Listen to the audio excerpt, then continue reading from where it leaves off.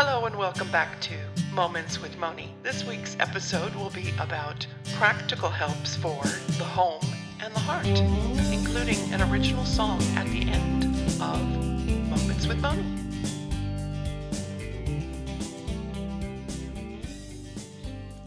Welcome back. I'm so glad you're here again. It's been another crazy week, hasn't it? I've been praying for you, though, and asking God to help us to make the most of the opportunities that He lays before us and to use our time wisely. The reminder at the end of last week's episode was, this too shall pass, but it doesn't look like it's going to pass too quickly. I think we're here to stay for a while. As I sit here, I am enjoying a cup of medicinal tea. I have some fenugreek seed tea in my cup. My beautiful cup from my son and daughter-in-law that I got for Christmas.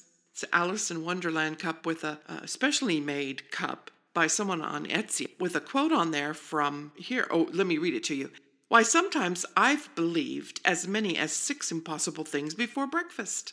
My son knows my ENFP tendencies, so I'm sure he had fun finding this one for me. They're beautiful, actually. I'll have to find out who made them and share it with you. I hope you've been enjoying your time sequestered by choice. I'm one of those in the higher risk group, so I am choosing to stay home. And I'm going to share some things that I've really enjoyed the last few days. And that is sunshine in North Idaho and hearing the neighbor children in their yards out there playing and giggling and running. It's just good to hear voices out there again after a long winter. In the midst of all the deep beginnings of the virus, the coronavirus, we had a blizzard as well. I'm enjoying keeping the house clean, putting on some music. I like to listen to soundtracks like Pride and Prejudice, the old one, the A&E version, the 6-hour version, and then also maybe Sense and Sensibility, and I think that's it on movie tracks. I'm not a big movie person, but anyway, it just sets the mood for the house. I have my humidifier going,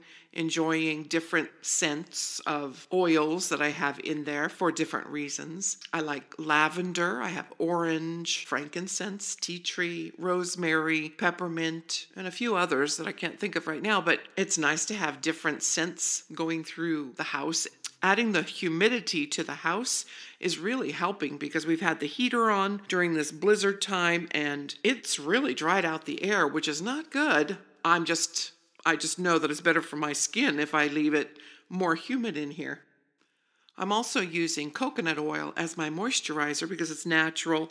I try to stay away from the chemicals. And if you're like me and live up in the northern colder climates, if you put some of that coconut oil into your KitchenAid and whip it up and make it fluffy, it'll actually stay that way and it won't be a hard clump that falls apart and drops as you're trying to use it.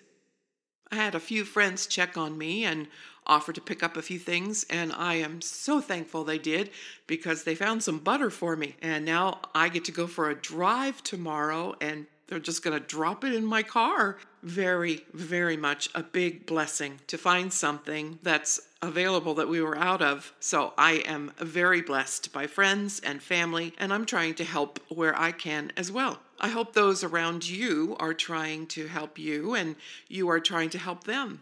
I hear our grocery stores are trying to restock, so I know I've tried to order some things online and people have tried to pick things up for me, but they're not available right now. I'm sure they will be soon. I'm not panicking. It's okay. Let's just calm down. There are so many things that we could be doing to help our families by nurturing ourselves and nurturing them. It's nice to have a home that is a sanctuary. It may not feel that way when you've got lots of kids at home right now. We homeschooled in the past, and it's been a blessing to have them at home all those years ago. Now they're grown men and taking care of families of their own. Times were tough when we were raising them, and they didn't think of it as the tough times. In fact, they had conversations with us when they got older saying that when those times were tough, and they didn't know it at the time, but when we all stayed home and I made a pot of chili on the wood stove with biscuits that were staying warm on there as we went for a walk around the neighborhood. They enjoyed those times. It was definitely a time to be frugal, so I'm trying to remember some things that we did during that era of frugality, which would be good to take a lesson from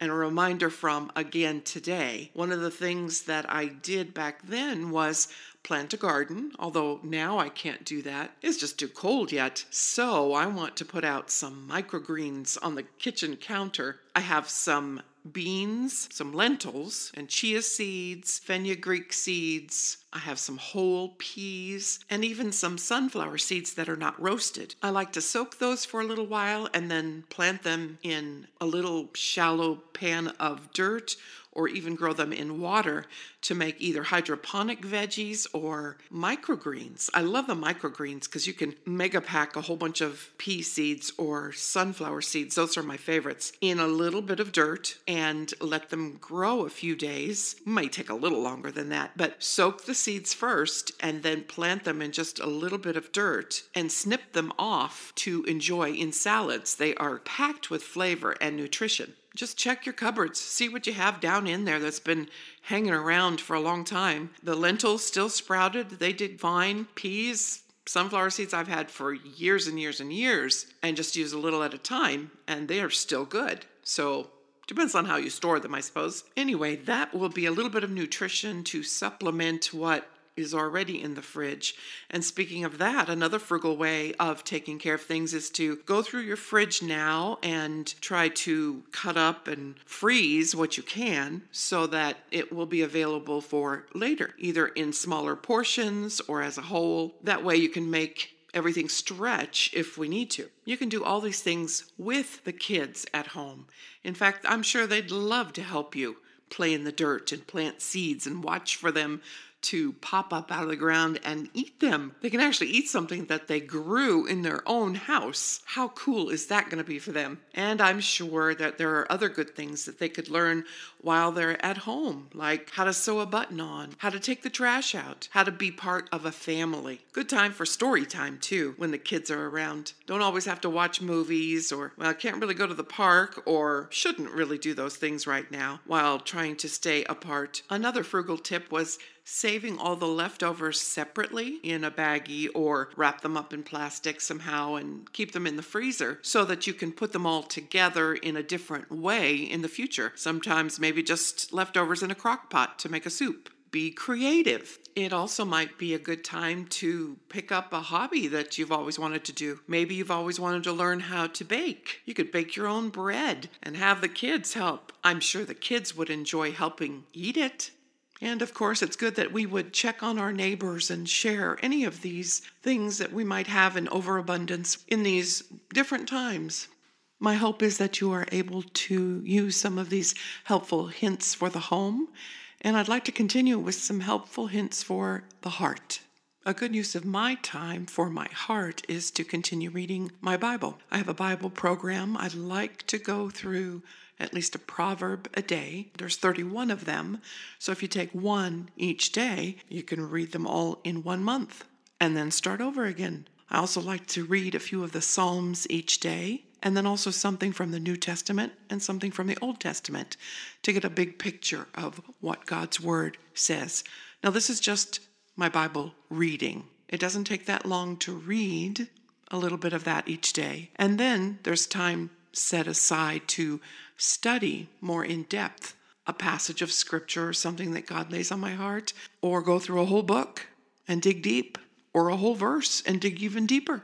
Sometimes a verse will catch my attention and I may read it over and over again for a week and think about it, meditate on it. What is it really that God is trying to tell me through this verse? God has a way of speaking through mankind, humankind, all through the generations. I'm thinking specifically of Psalm 139. Psalm was written by David during a time that he was going through some very difficult times. Oh, wow. Aren't we going through the same thing now? Yes. God's word is active and living. It wasn't just for those people way back then, it's for us as well. It speaks right to our heart and can give us exactly what we need because his message is in there. His good news is in there. He's got something for you. In fact, that happened to my husband and I when we were reading through this psalm, many years ago. In response to the psalm, a song of our own came out. God tells us to sing a new song to him. So we wrote some similar lyrics to this psalm and put it to music. And I'd like to share that with you today and hope that it gives you some encouragement, speaks to your heart. Psalm 139 starts out with, "O Lord, you have searched me and you know me. You know me when I sit down and when I rise up, and you understand all of my thoughts from far away. You surround my path as I'm lying down, and you're acquainted with all of my ways. You're before me and behind me. You laid your hand on me. All this knowledge is too wonderful for me. It's too high. It's just too much. I cannot attain it. I can't understand it. If I go from your spirit, where am I going to go? Where am I going to run to? If I run all the way up to heaven, if I could, you're there. If I make my bed in hell, you're going to be there. If I take the wings of the morning and dwell in the uttermost parts of the sea, even there your hand will lead me, and your right hand will uphold me. If I say, surely the darkness shall cover me, even the night shall be light about me. Yes, the darkness hides not from thee." In other words, God knows everything about us, and there's no way or nowhere to hide from him. The author David ends the chapter in, "Search me, O God, and know my heart. Try me and know my thoughts, and see if there be any wicked way in me, and lead me in the way of everlasting." He lays his heart before God and asks him to expose anything that is wrong inside of his heart, change him from the inside out. Time for a heart check, I guess. Will we surrender to our King, to his leadership? Do we consider him all-wise, or are we going to hang on to our own ways? During troublesome times, these things kind of bubble up to the surface, and it's a good thing to take a deeper look. So as you listen to the song ahead, I pray that God speaks to your heart and you let him do his work within you. Oh Lord, you have searched me and you know me. You know me when I sit and when I rise.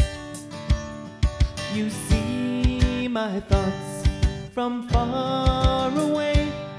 You watch over me with unfailing eyes. And before I can speak, before a word is on my tongue, you always know just what I'll say. Your knowledge and your plans are far too wonderful for me, but you always listen anyway.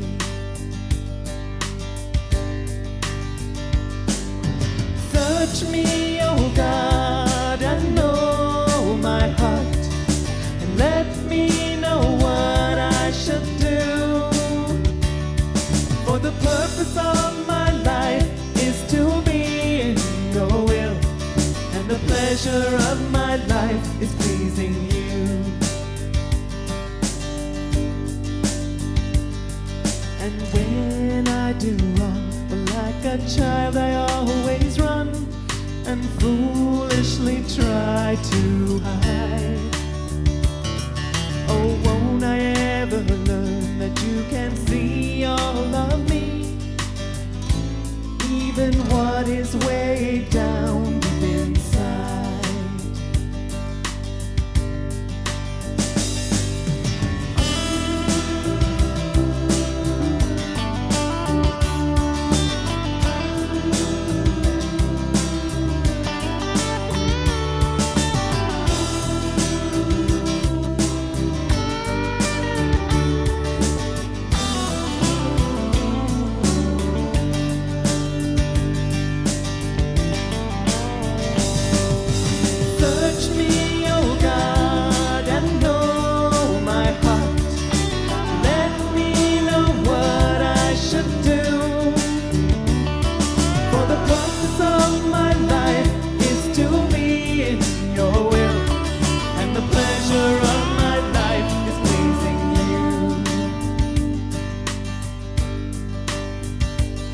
pleasing you.